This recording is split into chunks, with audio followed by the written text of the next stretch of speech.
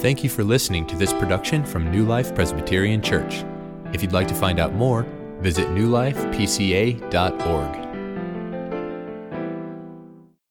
And the rest of you can open your Bibles, please, to the book of Mark. Gospel of Mark. If you didn't bring a Bible, that is okay, because we do have paperback Bibles that are underneath the chairs in front of you. You can grab one of those. This passage is on page 497 this morning. 497, Mark 14.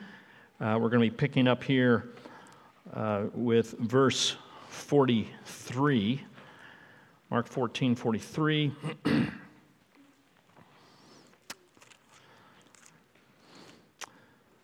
going to read some words here to you here in a moment, and you can think about who this might be referring to. His teaching makes for rebellion, division, war, murder, robbery, arson, and the collapse of Christendom. He lives the life of a beast. He is to be regarded as a convicted heretic. When the time is up, no one is to harbor him. His followers also are to be condemned, and his books are to be eradicated from the memory of man.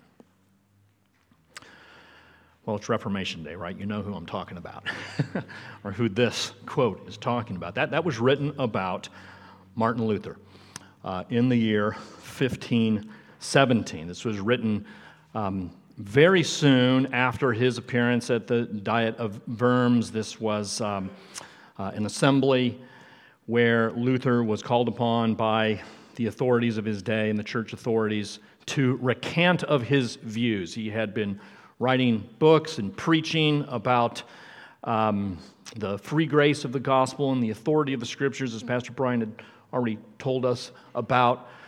He was affirming these truths. The church called him to recant. He refused. He said, "Here I stand, I can do no other." That's his kind of shining moment, most famous quote attributed to him. The response of the authorities at that time was to condemn him in no uncertain terms, as you just heard. And so as I've been thinking a little bit about Luther's life here this week, it reminded me how much Luther's life resembled the life of Jesus, particularly in the book of Mark, as we have been studying this account of Jesus' life over the last year or so here at New Life. We're just going through the book of Mark and looking at Jesus' life. And there are a lot of similarities, right? I mean, Jesus and Luther, they both opposed corruption in the church and disputed false doctrine in the church. They both were in trouble with the authorities almost constantly, harassed and threatened by the authorities. Of course, they both insisted that salvation is by faith alone in Christ alone. I mean, even Jesus was pointing to himself as the only way to be saved. Both faced death for their teachings. It was expected after this paragraph was written that Luther would be seized. That's the order that was given. Seize him so that he might be burned at the stake. So Luther was looking at death, and we know that Jesus has been telling his disciples that he is going to die. And another similarity is that they both faced many injustices. I mean, the things written in that paragraph are just so over the top about Luther. And he faced many injustices, and our Lord faced many injustices in his life. And that's what we're going to be considering today, Jesus and injustice. Injustice is a thing that really gets us upset. As we look at the world and we see various injustices, we respond with hostility toward those things. And it could be for you personally that you have faced injustices in your own life, and you're still dealing with these injustices. You just feel like it hasn't been fair for you. And it hurts, and you carry this pain with you. I just want you to know that no one has suffered more injustices in his life than Jesus Christ. And that's what we're going to be looking at here in this passage. We're just going to see these grave injustices being perpetrated against him. Let me be clear, I am not trying to equate Luther with Jesus. Okay, Luther was a sinner. He had many sins to be forgiven, and they all needed to be washed away in the blood of Christ, just like your sins and my sins. So not putting them on the same plane, but nonetheless, it is true that God used Martin Luther in a great way. And we're going to look to Luther here to point us to Jesus as we read this passage in Mark 14. So if you're able to stand, please do that. I'm going to start with verse 43, which is where we left off last week. And let's see what this says about Jesus and the increasing injustices that he was facing as he went to the cross. Verse 43, immediately while he, that's Jesus, was still speaking, Judas came, one of the 12, and with him a crowd with swords and clubs from the chief priests and the scribes and the elders. Now the betrayer had given them a sign, saying, "The one I will kiss is the man. Seize him and lead him away under guard." And when he came, he went up to him at once and said, "Rabbi," and he kissed him. And they laid hands on him and seized him. But one of those who stood by drew his sword and struck the servant of the high priest and cut off his ear. And Jesus said to them, "Have you come out as against a robber with swords and clubs to capture me? Day after day I was with you in the temple teaching, and you did not seize me. But let the scriptures be fulfilled."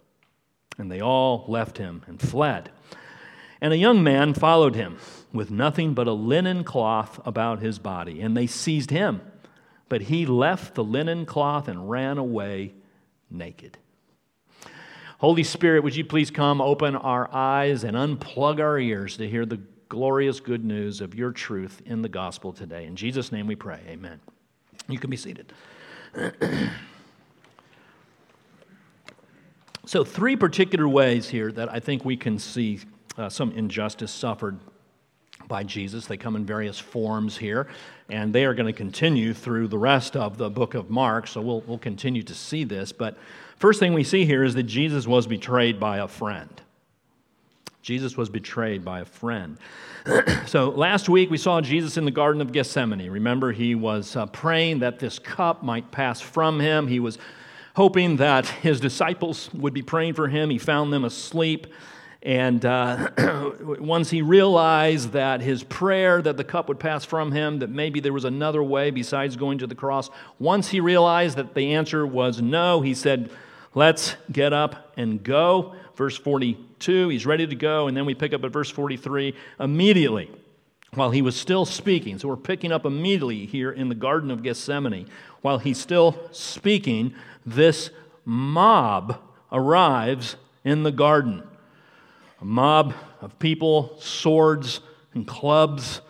They were sent here by the chief priests and the scribes and the elders. It's kind of another way of talking about the Sanhedrin, which was the chief authoritative Jewish religious council at the time. And we see that it's Judas who is kind of the leader of this. He's the one who comes and leads this crowd to Jesus in the garden. Judas would have known that the garden would have been a place that we might find Jesus, because Judas had hung out with Jesus quite frequently, because you notice there in verse 43, he was one of the 12. One of the 12. Judas was a close ally of Jesus. Judas was a friend of Jesus. He is one who was much closer to Jesus than most people. He wasn't part of the inner 3 who were brought to the garden, as we talked about last week, but he was still among the 12, a friend, a close friend of Jesus. And here he comes in the garden with war in his heart to betray the best friend he would ever have, Judas. Now, remember, back earlier in chapter 14, verses 10 and 11, when the Lord's Supper was taking place and Jesus was speaking to his disciples, and he said, "You're all going to betray me." And he had one person in mind who was going to betray him, but he also said they were all going to betray him. But remember, after that, Judas left, and it says in chapter 14, verses 10 and 11, that he actually went and sought out the chief priests and made a deal with them and offered to betray, to give up Jesus into their hands and receive some financial remuneration for that. And so now what we're seeing is that plan being executed.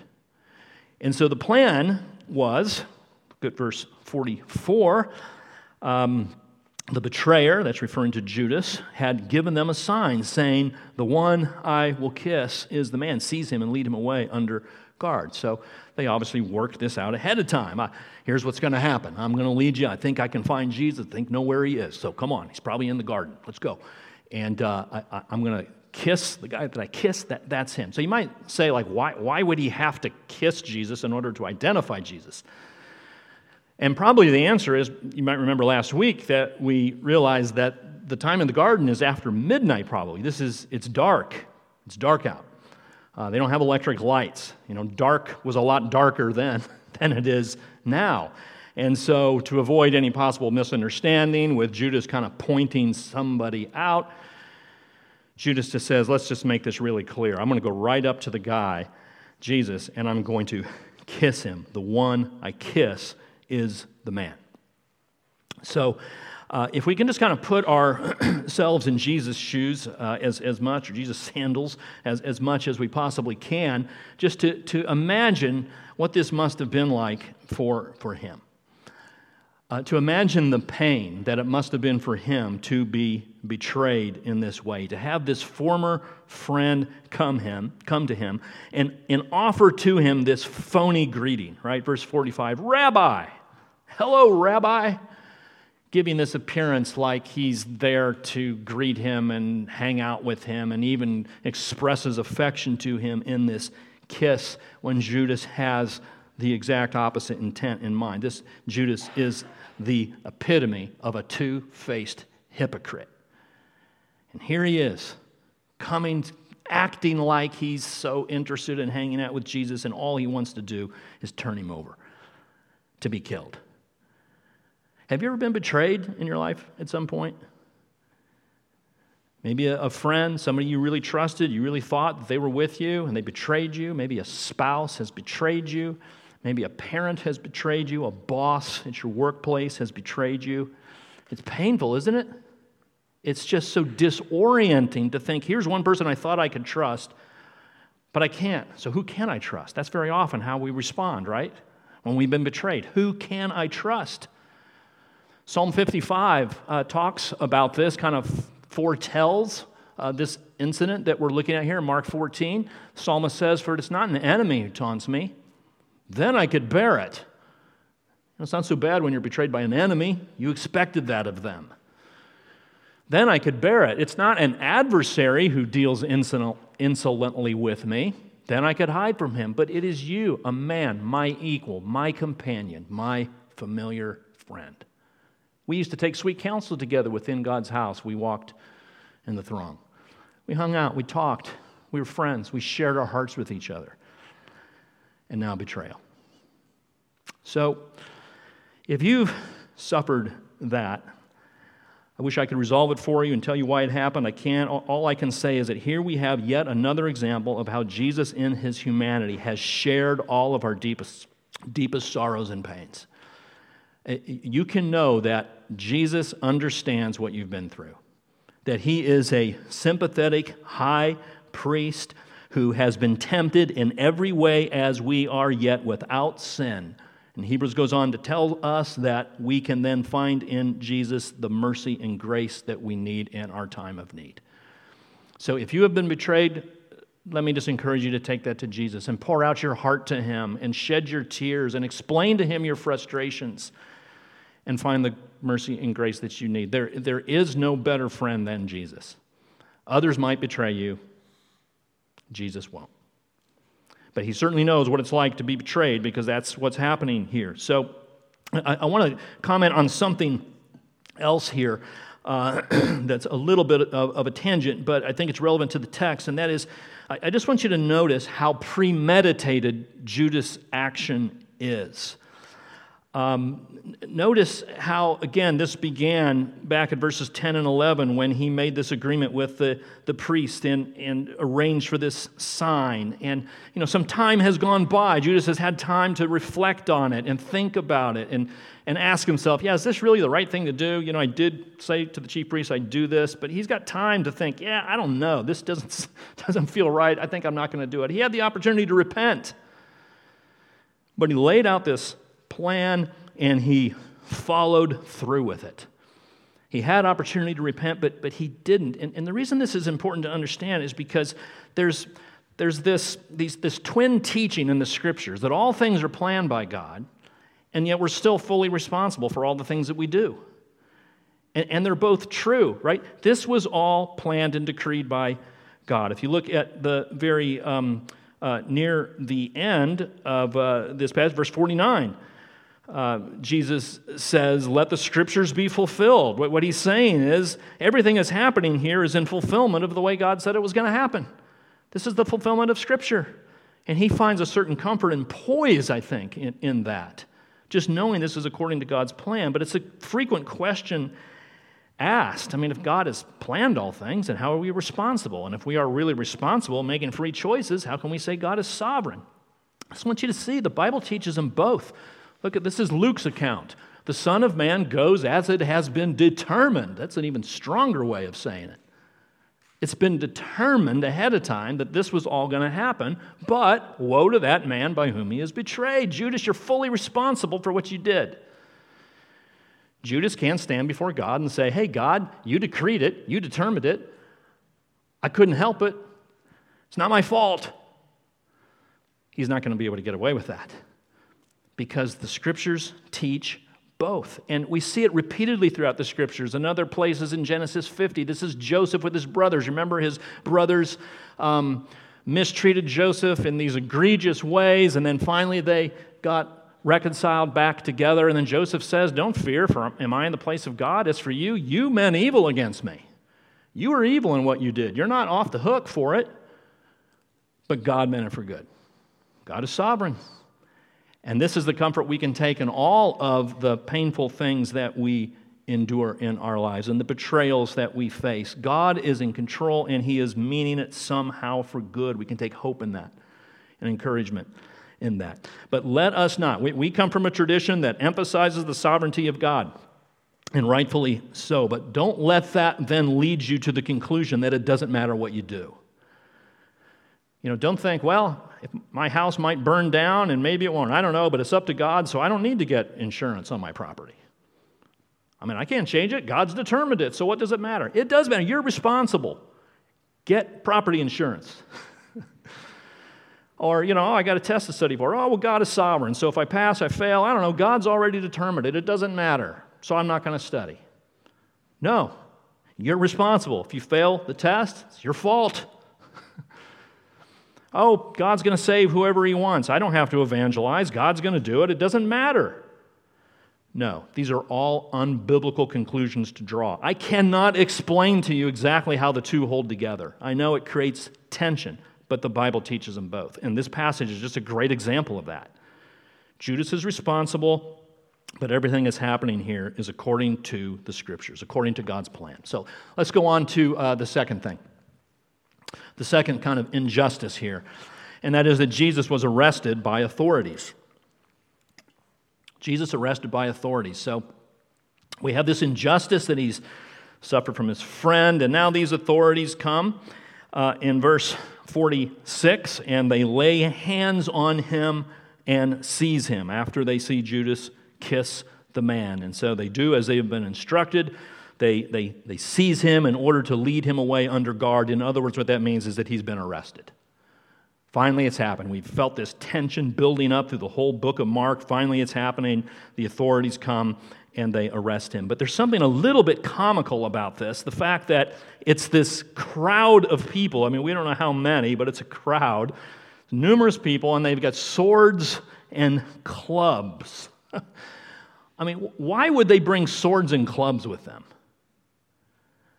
I mean, Jesus is the most gentle person that ever lived, right? I mean, Jesus never used violence against anybody. Why would they come with swords and clubs? And it must be because they were expecting some kind of armed resistance.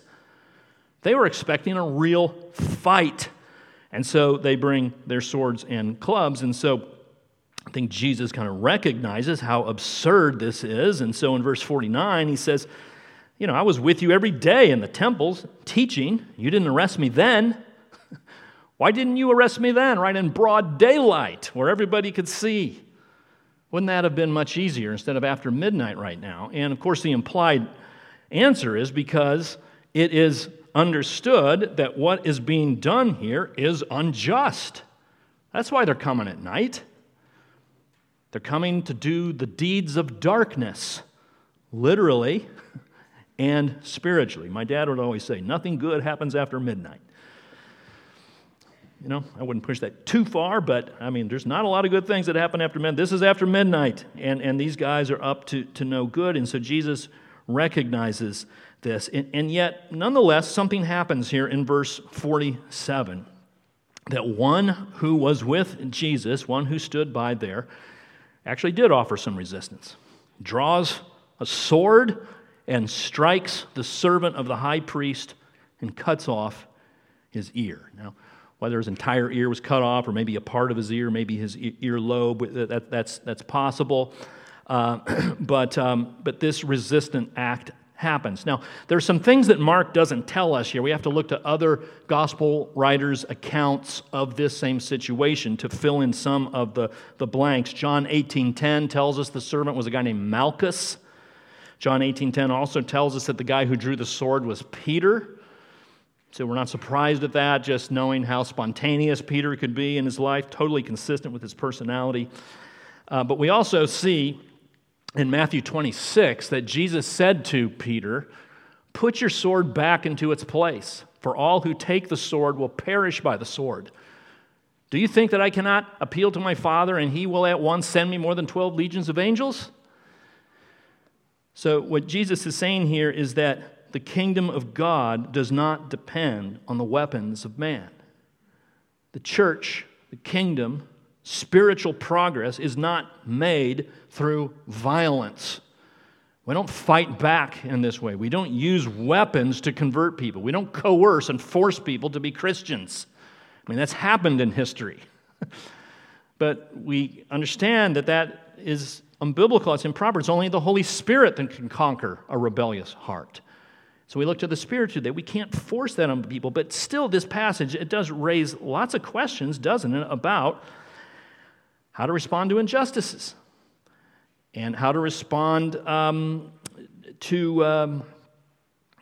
or how do we act in occasions where we might be tempted to use force. And so, you know, I'm getting into a whole different topic here, but I think it's worth just commenting on briefly here. I think it's helpful to keep in mind the difference between church and state here. Keep in mind the difference between the church and the state, because it is true from the Bible that God does give to the state the right to use force in some situations. The sword is given to the state, so we see that in Romans 13, right? Rulers are not a terror to good conduct, but to bad. Okay, we're speaking about rulers, so governmental leaders of the state. Would you have no fear of the one who is in authority?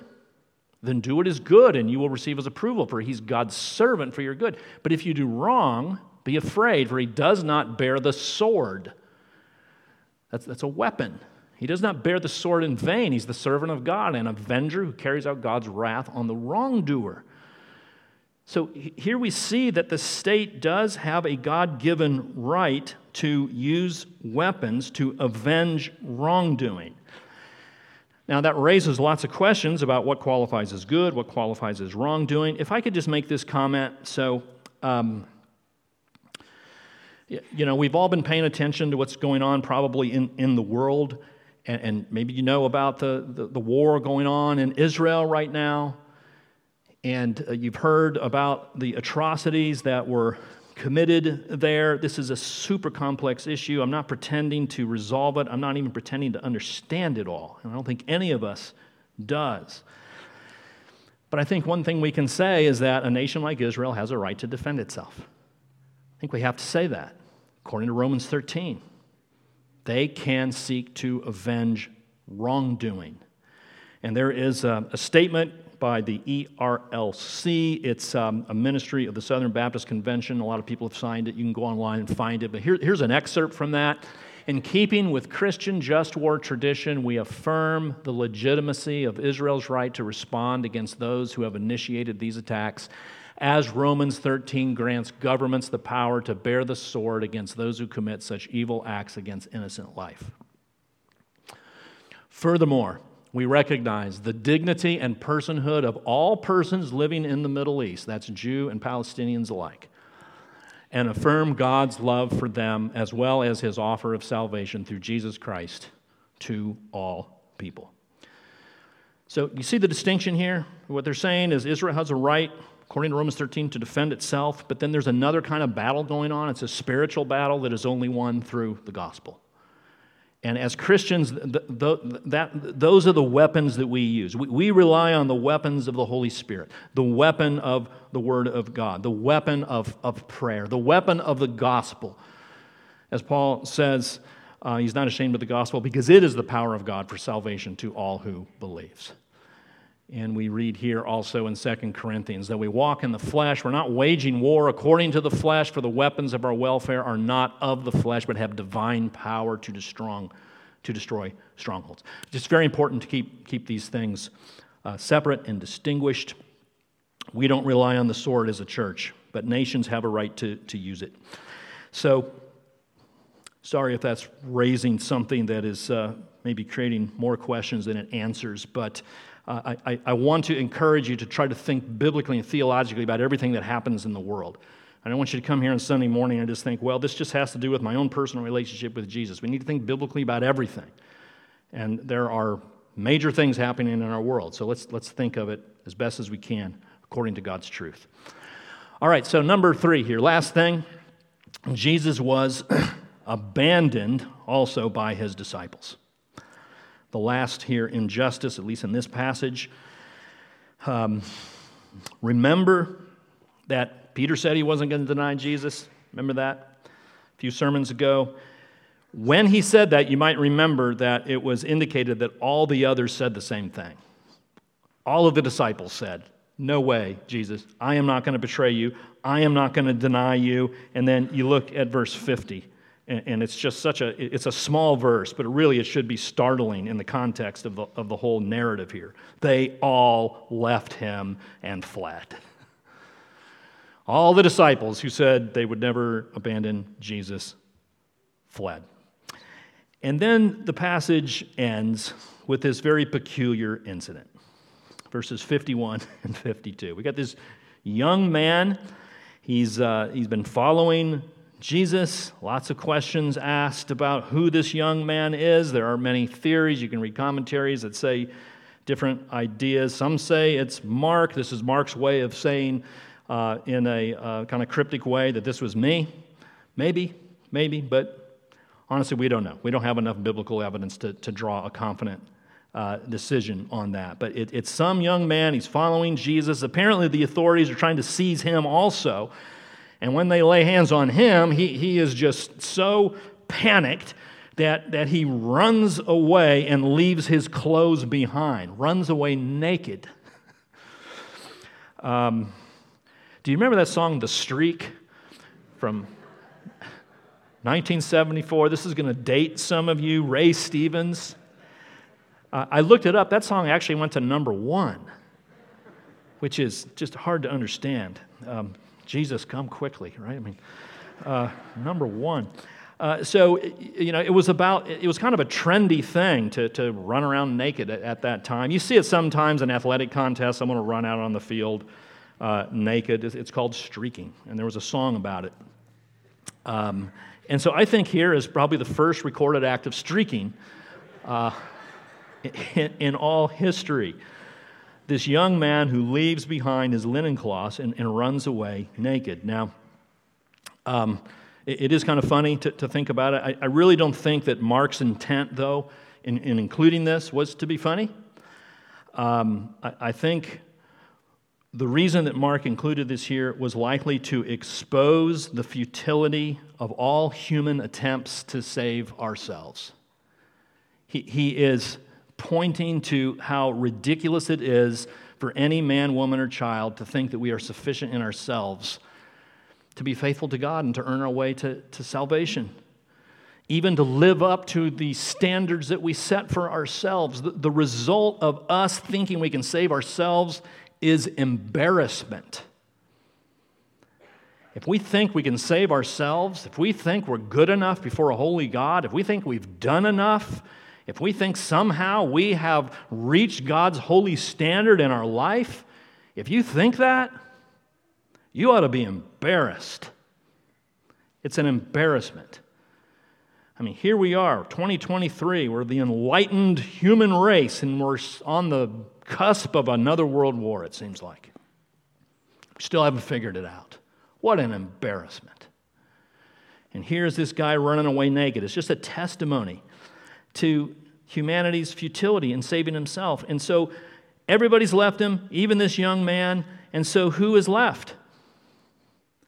Jesus. That's it. There's Jesus all alone. If we're going to be saved, it's going to have to be something Jesus does all alone. It's going to have to be his work alone. You can't help him. I can't help him. There's nothing we can add to what he has done. It's not Jesus plus our best efforts. It's not Jesus plus the sincerity of our hearts. It's not Jesus plus being Presbyterian. It's not Jesus plus getting baptized. It's not Jesus plus voting Republican and having the right political position. It's not Jesus plus anything except your faith and trust in him. He's the only one who can save you. Acts 4 tells us very clearly there's salvation in no one else. For there is no other name under heaven given among men by which we must be saved. So, it's been said already, and it bears being said again. A great Reformation word is alone. That really captures the essence of the Reformation. Our salvation is by grace alone, through faith alone, in Christ alone, to the glory of God alone. And that's how this passage leaves us. This is how Mark leaves us here in verse 52. Jesus alone, but that's enough. Jesus is enough. So if you're trusting in something in you to earn God's favor, I would encourage you to repent of that. Put your faith entirely and completely and fully in what Jesus has done in his life, death, and resurrection. And even though he was treated with such injustice, he is actually the one who is just through all of it and also the justifier of those who have faith in him. God, thank you for your word. Thank you so much for the way throughout the ages you have preserved the purity of the gospel through us. Thank you for those you have raised up to do that. Father, give us a deep appreciation for it. And Lord God, help us as we seek to trust and depend on you alone for our standing with you. And it's in Jesus' name we pray, amen.